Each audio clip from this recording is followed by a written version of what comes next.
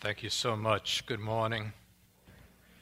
We've been involved over the course of these weeks together in an 8-part series that deals with the whole issue of discipleship.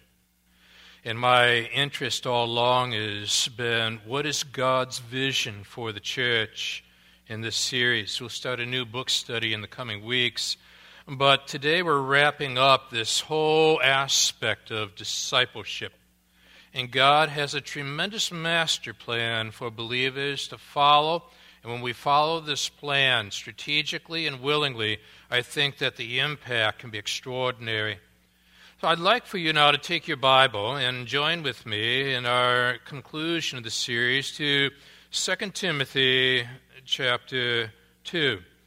And if you have trouble finding 2 Timothy, it's right after 1 Timothy.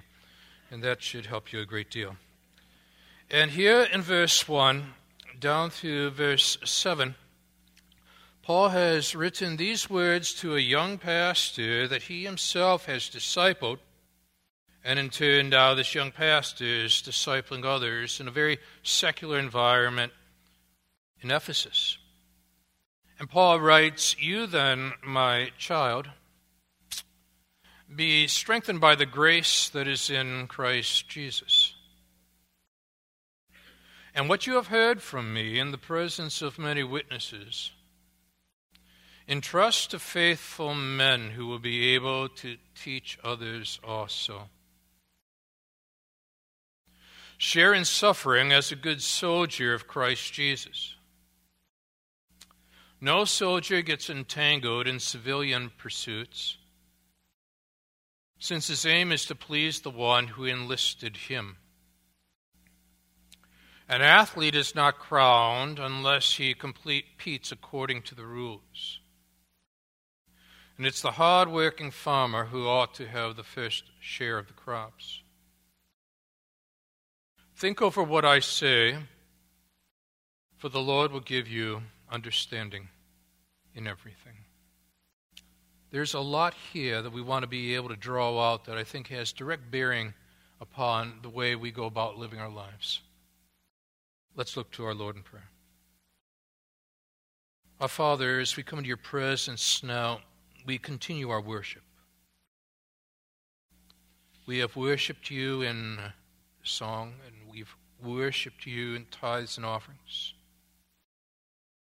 We now worship you in the study of your word, and then we will worship you in fellowship afterwards. And for those attending the adult Bible fellowship, we'll worship you there in the fellowship and the teaching of your word. And then we'll go home and we will worship you there. And in the days to come, as we get involved in our work and family lives, we worship you there. In both the gathered and in the scattered aspects of our lives, in both the private and the public spheres of our lives, we worship you. We consider you of highest valueship, worship.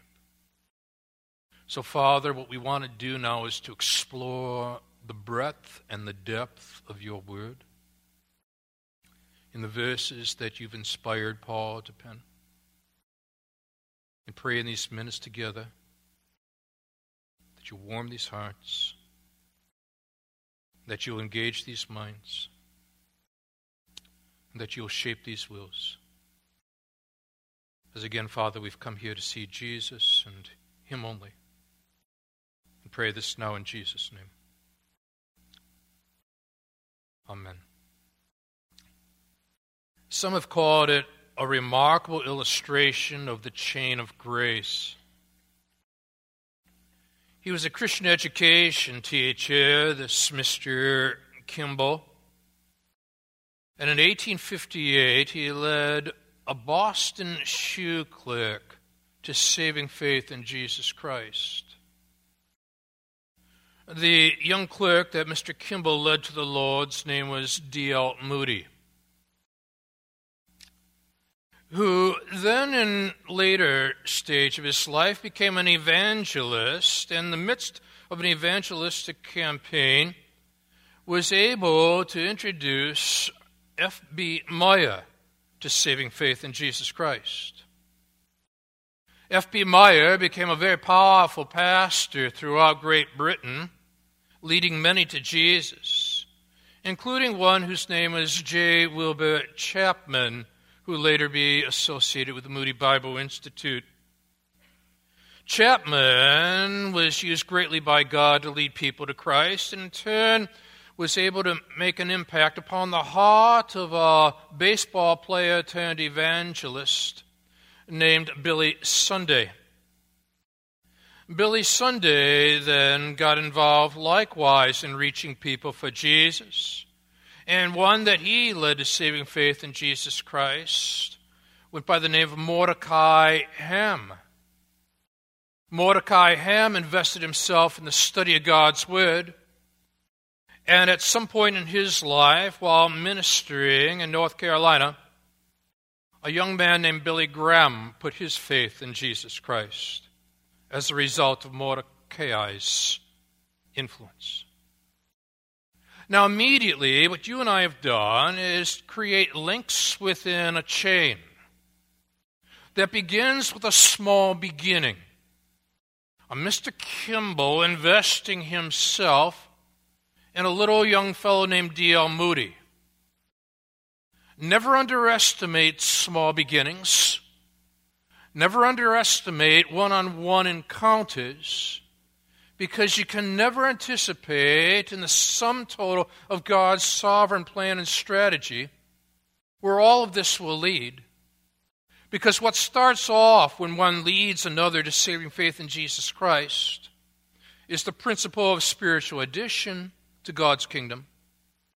If we continue the principles of discipleship, it leads to the multiplication of God's kingdom, which ties together now with what's happening here in this 2 Timothy chapter, the second chapter, because what Paul is about to do for you and for me is to be able to unpack for us the principles of spiritual multiplication in the global expansion of Christ's kingdom. What I want to do with you in these verses together is to draw out three significant gifts that God has imparted to believers so that we are better equipped to be able to minister effectively for God's glory in the home, at the workplace, in the schools, and in the neighborhoods. Three significant gifts that help us to move from addition to multiplication. Let's check them out. I want you to first of all notice with me that for full spectrum discipleship to take place, God has given you, given me, given us the strength to serve. And we see that immediately here in verse 1. And what captures your attention is this opening phrase, "You then, my child." Let's camp on that for a second. Because if we were to go back to the historical roots of Paul's relationship to Timothy, you and I would find that in his travels, in Acts chapter 16, Paul took Timothy under his wing. Now, Timothy had been raised in a mixed racial home. It was a Jewish mother and a Gentile father. And in Acts chapter 16, verse 4, it gives us the impression that his father has passed away because it tells us he was a Greek. And so now what we find is that Paul has been used by God to take this young man to saving faith, because though raised in a religious home, this young man had not yet come to saving faith in Christ. It is possible, as you and I know, to be a religious unbeliever. And whether you're a religionist or a secularist, you have that same need for Jesus to be your Savior and to be your Lord. Now, it's very strategic that Timothy have both Jewish and Gentile heritage, because he, like Paul, will be highly impactful then in ministering in both the Jewish and the Gentile sectors that God would position this team to share the gospel in. And so that was the initial influence. But as Timothy would travel with Paul, he would most likely hear the stories that we know and are recounted for in Acts chapters 14 and 15, where Paul endured incredible hardships, challenges. He was always a riot waiting to happen, no matter what city he entered in, where people would be opposed, in many cases, to what Paul was sharing, and so he would be thrust out and sent out into new settings. But the gospel was proclaimed. That was significant for Timothy to be able to observe and experience and process when Paul would then go on to say this in verse 1, "You then, my child," his spiritual child, Paul having led Timothy to saving faith, "be strengthened." Be strengthened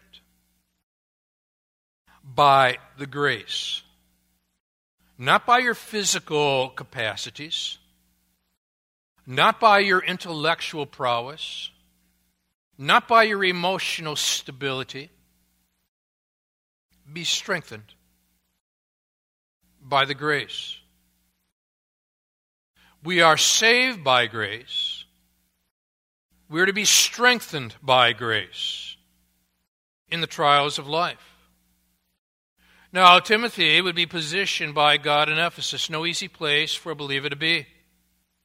I'm thinking of the various believers right now in the Middle East, and I, even between services, was again scanning the various news sites on the web pages to be able to stay up to speed, service by service, as to what's happening globally. At USA Today, Fox are both depicting new scenes of ISIL and Boko Haram and other groups that are attempting to destroy Christianity. But you can't destroy that which on the third day the Sovereign One raised him from the dead. You see. And so what they need to hear, and what you and I need to hear, is that we are saved by grace. Therefore, having been saved by grace, we are strengthened by grace to serve by grace. Be strengthened by the grace that is in you. No. Be strengthened by the grace that is in Christ Jesus. Few people have had such an impact for kingdom work as did Hudson Taylor.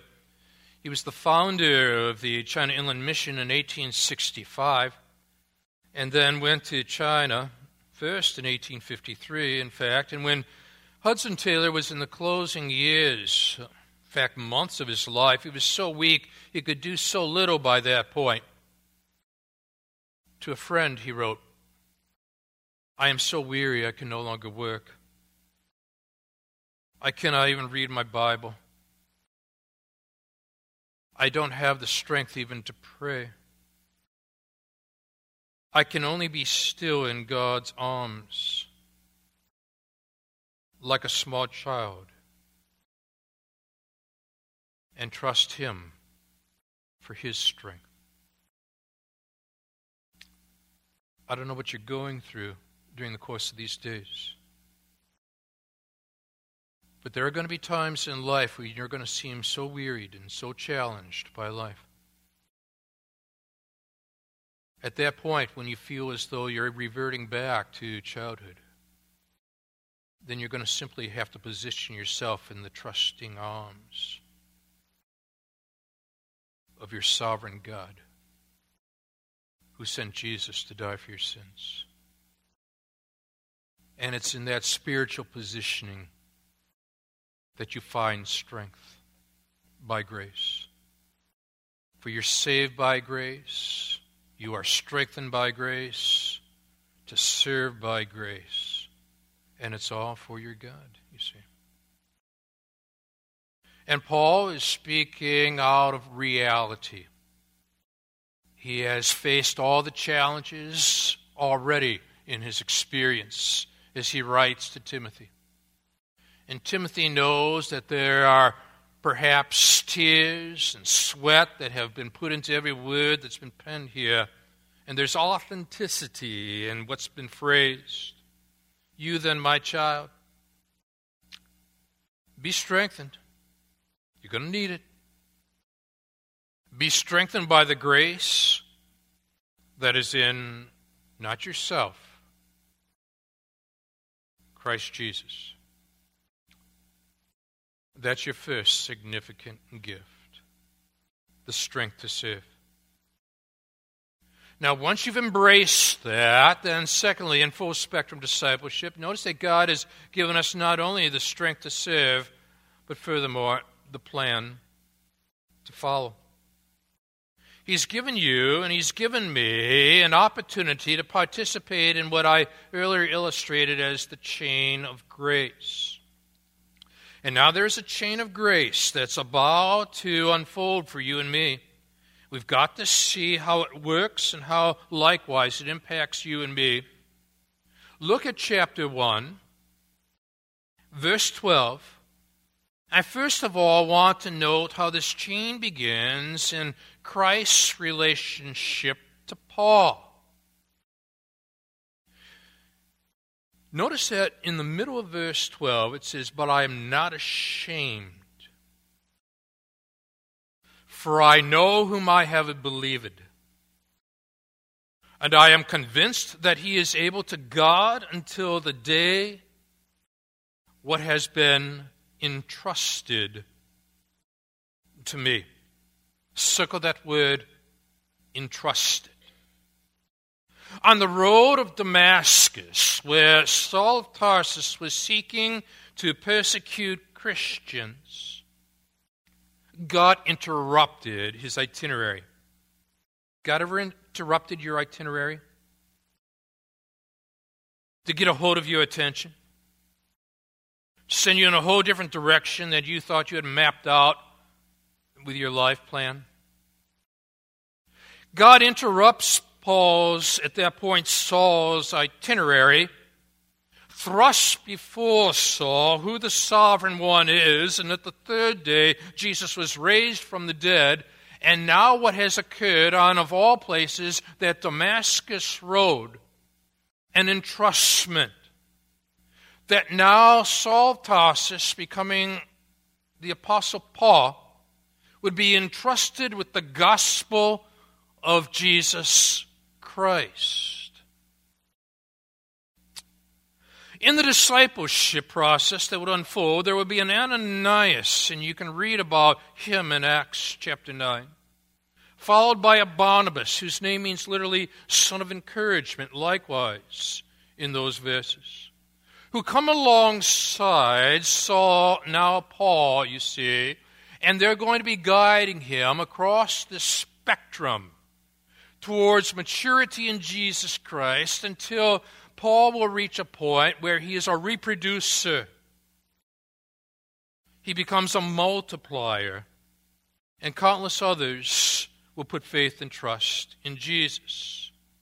But it starts with Paul in relationship to Christ. Now, you circled that word entrusted, didn't you, in verse 12? And the word entrust, paratheke, carries with it the idea of a deposit committed to someone's trust. A deposit committed to someone's trust. We trust in Christ. In turn, Christ entrusts the gospel to us. We trust in Christ's gospel.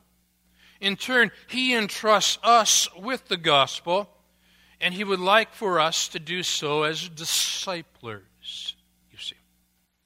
It was a medical term describing the relationship of a patient to one's physician.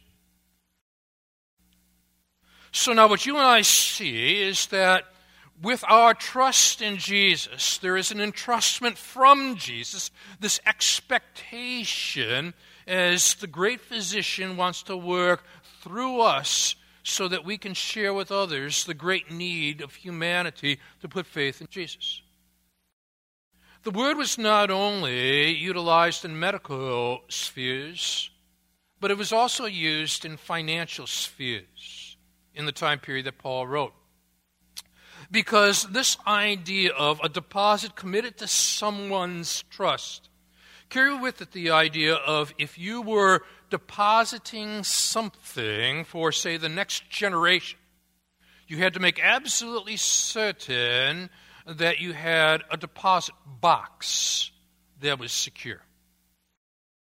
Now, what God wants to make absolutely certain is that as He has entrusted us with the deposit of salvation, that we in turn then are using it so to minister to others, and that there will be an expansion of kingdom grace through our witness.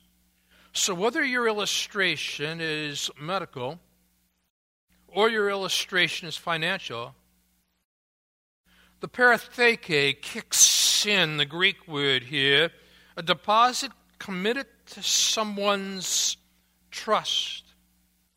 And this is what God was doing, and He did it in the most surprising way. He took someone who was so anti-Jesus, Saul of Tarsus, and made him so pro-Jesus, a witness of grace. What God wants you to do now is to find your Damascus roads and find even most unlikely sorts and find ways of using this entrustment to impact them as part of this chain of grace. Because I want you to notice now the next link in this chain. Because if we saw in verse 12 of chapter 1, the verse from Christ to Paul, read on in verses 13 and 14 and notice that it then moves from Paul to Timothy. In verse 13, follow the pattern of the sound words that you have heard from me in the faith and love that are in Christ Jesus. By the Holy Spirit who dwells within us, God, the good deposit, circle it again, entrusted to you, and draw a line back to verse 12. It was entrusted to Paul, and now via Paul, it's entrusted to Timothy, and we begin to see this chain reaction unfolding in front of our very eyes. In the ancient Corinth, there used to be staged the Isthmian Games, the forerunner, you see, to the modern Olympics. Now, there were a lot of events, but the one that was most memorable to the Greeks, that received the most attention, was the relay race, because oftentimes it was held at night. They didn't have modern-day electricity, so how did it work? The competitors lined up side by side at the starting line, each bearing a torch. In the distance waited still another line, and still further, other lines. When the signal was given, the men started to run bearing their lighted torches. When a runner reached his partner in the next line, he would pass on his light. And so from one man to the next man to the next man until the finish line was reached.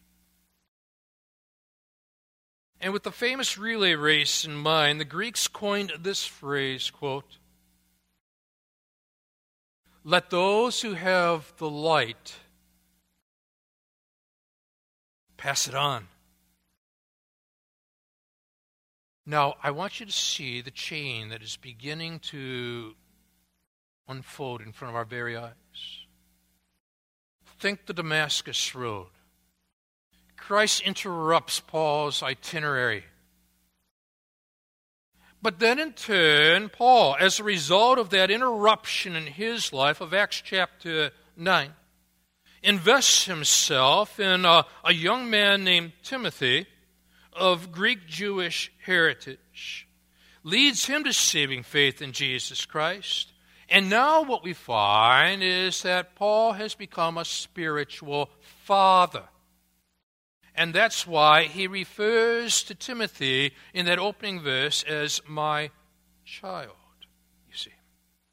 Now, what you have to do, and I have to do, is to look at even the most unsuspecting people when it comes to matters of grace and realize you may have the capacity and the opportunity by God's grace to become a spiritual father or a spiritual mother on the basis of God's workings. So look at the various relationships that you're in right now, near and distant types, and ask, and how is God possibly setting up a series of opportunities of shared interests, conversations, and activities where He may be sovereignly positioning me to be part of that chain, much like a Kimball reaching out to a Moody that moves on until you get to a Mordecai Hem that moves onwards towards a Billy Graham, and see how this chain of grace continues to unpack. And it's all of God, you see. It's just all being part of the chain and being willing to be part of the linkage of grace. Now, it doesn't end there. You see, God does not merely want you to become a spiritual parent. He wants you to become a spiritual grandparent. So now you read a little further, and in verse 2, what you have heard from me, Paul says to his spiritual son, in the presence of many witnesses. And Timothy has heard Paul teach publicly as well as privately. Would you circle the next word? Entrust. There it is again. Both the medical and the financial history behind that word leaps out at you. You have trusted in Him. He entrusts the gospel to you to share to others. Therefore, you've got your third linkage now. It is Timothy to faithful men. Entrust to faithful men. But notice what has happened now. From Christ to Paul, from Paul to Timothy, thus far those names are singular. But when you get to the next stage in your chain, it's now plural.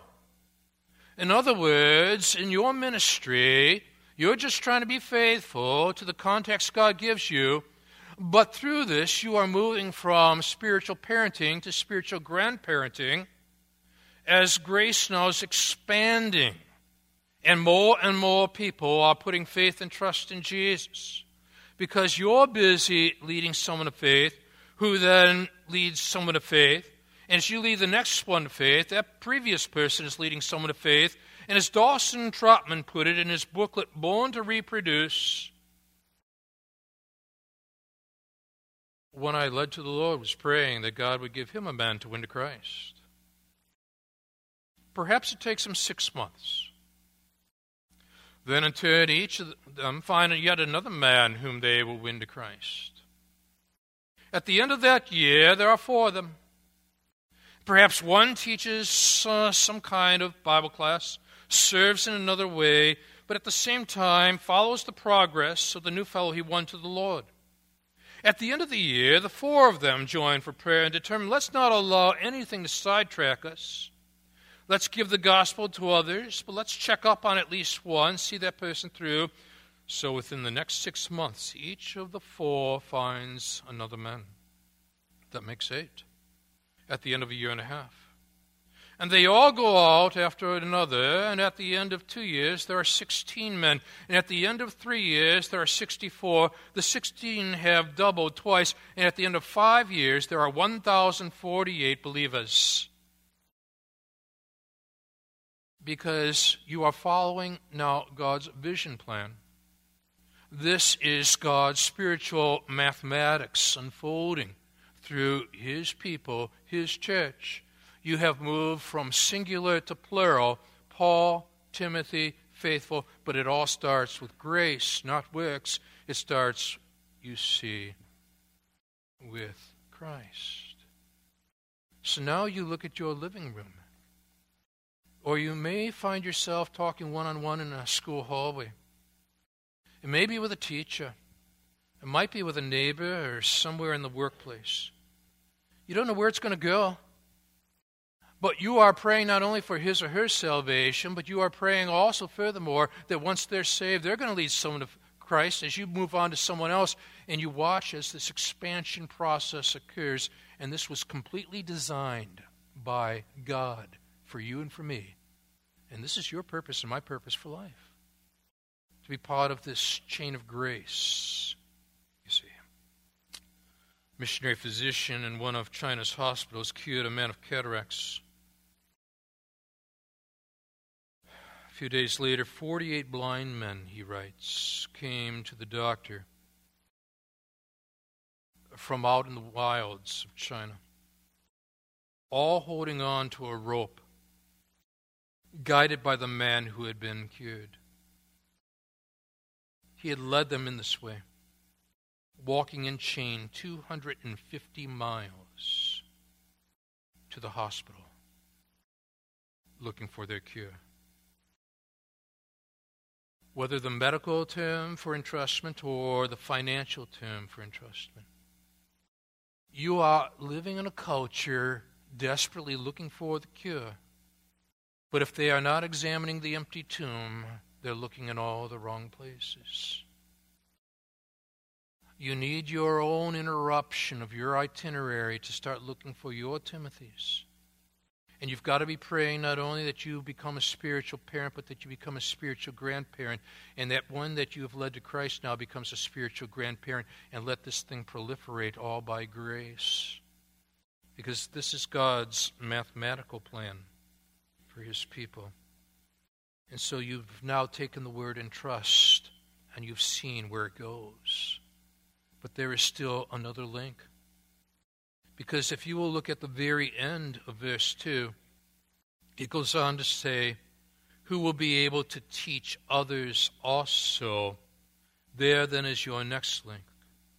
Faithful men to others also. And now you are definitely working in the plural. And you're seeing how all this thing is unfolding naturally and effectively for God's glory. If you are interested in writing, in the early 17th century, Richard Sibbes wrote a little book about Christ called The Bruised Reed. A copy of that book fell into the hands of a tin peddler who gave it to a boy named Richard Baxter. Baxter wrote, among other things, a call to the unconverted. The book got into the hands of Philip Doddridge in the 18th century. He in turn wrote The Rise and Progress of Religion in the Soul. William Wilberforce read that book. Maybe you saw the movie Amazing Grace. So changed his life that he led the fight for the abolition of slavery. Shortly after coming to saving faith in Jesus, Chuck Colson read the story of William Wilberforce and began prison fellowship. And the chain continues to find new links, generation after generation after generation. And this is God's mathematical strategy, you see, of wanting to reach this world that seems so hostile to the one who emptied that tomb with the good news of salvation. Now, what God has given you in terms of significant gifts is, first of all, the strength to serve, not the strength to survive, the strength to serve. And second of all, he's given you the plan to follow. And now I've shown you the generations of that plan. Now thirdly, look at this with me from verse 3 through 7, that for full spectrum discipleship, God has given us the models to consider. In verse 3, he extracts the first model, the model of the soldier. Share in suffering as a good soldier of Christ Jesus, which my brothers and sisters, your brothers and sisters in the Middle East, are having to embrace right now. But again, Paul was not immune to this, because in chapter 1, verse 8, he had written, therefore, do not be ashamed of the testimony about our Lord, nor of me as prisoner, but share in suffering for the gospel by the power of God. Now you create a link between chapter 1, verse 8 to chapter 2, verse 3, and now Timothy is able to say, man, does Paul have authenticity. He's not writing this in isolation from suffering. He is writing this through the usage of the integration of suffering in ministry. Share. There is a fellowship. There is a koinonia in suffering. How? As a good soldier of Christ Jesus. No soldier gets entangled in civilian pursuits. It's an entrustment, not an entanglement. His aim is to please the one who enlisted him. At the end of World War I, General Pershing, great leader, had his troops in front of him and said, I have known Jesus Christ now for 47 years, and I could not face the battles of life without him. They say you could have heard a pin drop. It is no small thing to know that all the past is forgiven, that help is available from God every day. And then he leaned forward as he pointed his finger and said, I commend such a Savior to you. Here is a soldier, a spiritual soldier, smacked with authenticity. Now, not only does he use the motto of the soldier, he then furthermore uses the motto of the athlete in verse 5. An athlete is not crowned unless he competes according to the rules. Now, the discipler, if you're a believer, that's you, that's me, draws all the various traits and attributes of the soldier and applies it, but furthermore, all the traits and attributes of the athlete and applies it. But what interests us is this word crowning. For you see, in the Greek games, when somebody crossed the finish line ahead of the pack, what would be placed upon his head by the emperor was a crown, but it was a wreath. Why a wreath? Why not something metallic? Because the wreath would fade. There would be new races to run. He could not rest on the laurels of his past. Furthermore, it was only the citizens of the kingdom who could compete in these races. Now, what Paul is using by way of analogy is that it's only believers at this point that can take these athletic as well as the military illustrations and relate them, because now we're talking subsequent to salvation. So as you invest yourself in other people, whether using the military or the athletic imagery, you've got a tremendous motivation here to minister effectively for God's glory as you think about the various ways even the athlete pushes himself or herself. It was 1944. Liz Hartel of Denmark contracted polio during pregnancy. Almost completely paralyzed, she was determined to continue her career as one of her country's leading dressage riders. She began her rehabilitation while still pregnant. First, she painfully learned to lift her arms. Then she regained use of her thigh muscles. Her daughter was born healthy. Liz continued her comeback. She began by crawling and soon was able to walk haltingly on crutches. 3 years after her attack, still unable to use her legs properly, she entered the Scandinavian Riding Championships and came in second. She continued to push herself. She continued to improve. 1952 Olympics took place in Helsinki. Liz Hartel was selected as one of Denmark's dressage competitors.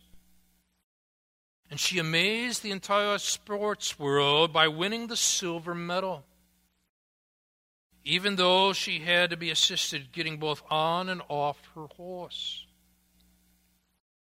At the victory ceremony, one of the most dramatic moments in Olympic history, the gold medalist, Henri Saint-Cyr of Sweden, stood on the highest step of the platform. And when Liz Hartel's name was announced as the silver medal winner, St. Cyr stepped off his platform, went down to the main ground, assisted Liz Hartel to her position on the podium. And the crowd went wild. If that can be done in the physical realm, do you see the principles that can be applied to the spiritual realm?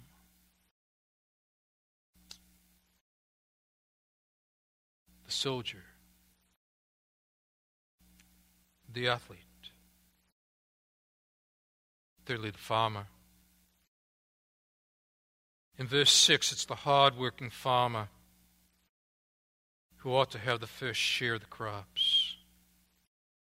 And you ponder the early mornings. You think about the late nights. And what these three metaphors have in common is they take us back to what God is saying. Behind these physical illustrations are spiritual realities of discipleship, where your objective is to be a spiritual grandparent, and that those you lead to saving faith in Christ, you are praying that they will become spiritual grandparents and great-grandparents. And so the gospel chain continues to expand and extend itself in new directions, which takes us back to that initial diagram we presented weeks ago that appears on the screen now and is furthermore found in your bulletin and mine. We've modified it a little. A professor from Wheaton had put this together, became director of the Billy Graham Center. And there you see people are on all points of the spectrum, aren't they? There are those we'll put in the negative column who've not yet come to saving faith in Jesus Christ. Some near, some far. There are people who've come to saving faith in Christ, some babes. Others have reached the point where they are leading people +6 to saving faith in Christ. But if you'll let your eyes move to the left, you'll see in red the discipler's row at the top, speaking of two significant aspects of your purpose for living. Below, dealing with the unbeliever, my purpose in discipleship is evangelizing. Above, my purpose in discipleship is equipping. Discipleship is not merely above the line ministry. It is the full spectrum of ministry, both below and above. Discipleship involves evangelism for the unconverted.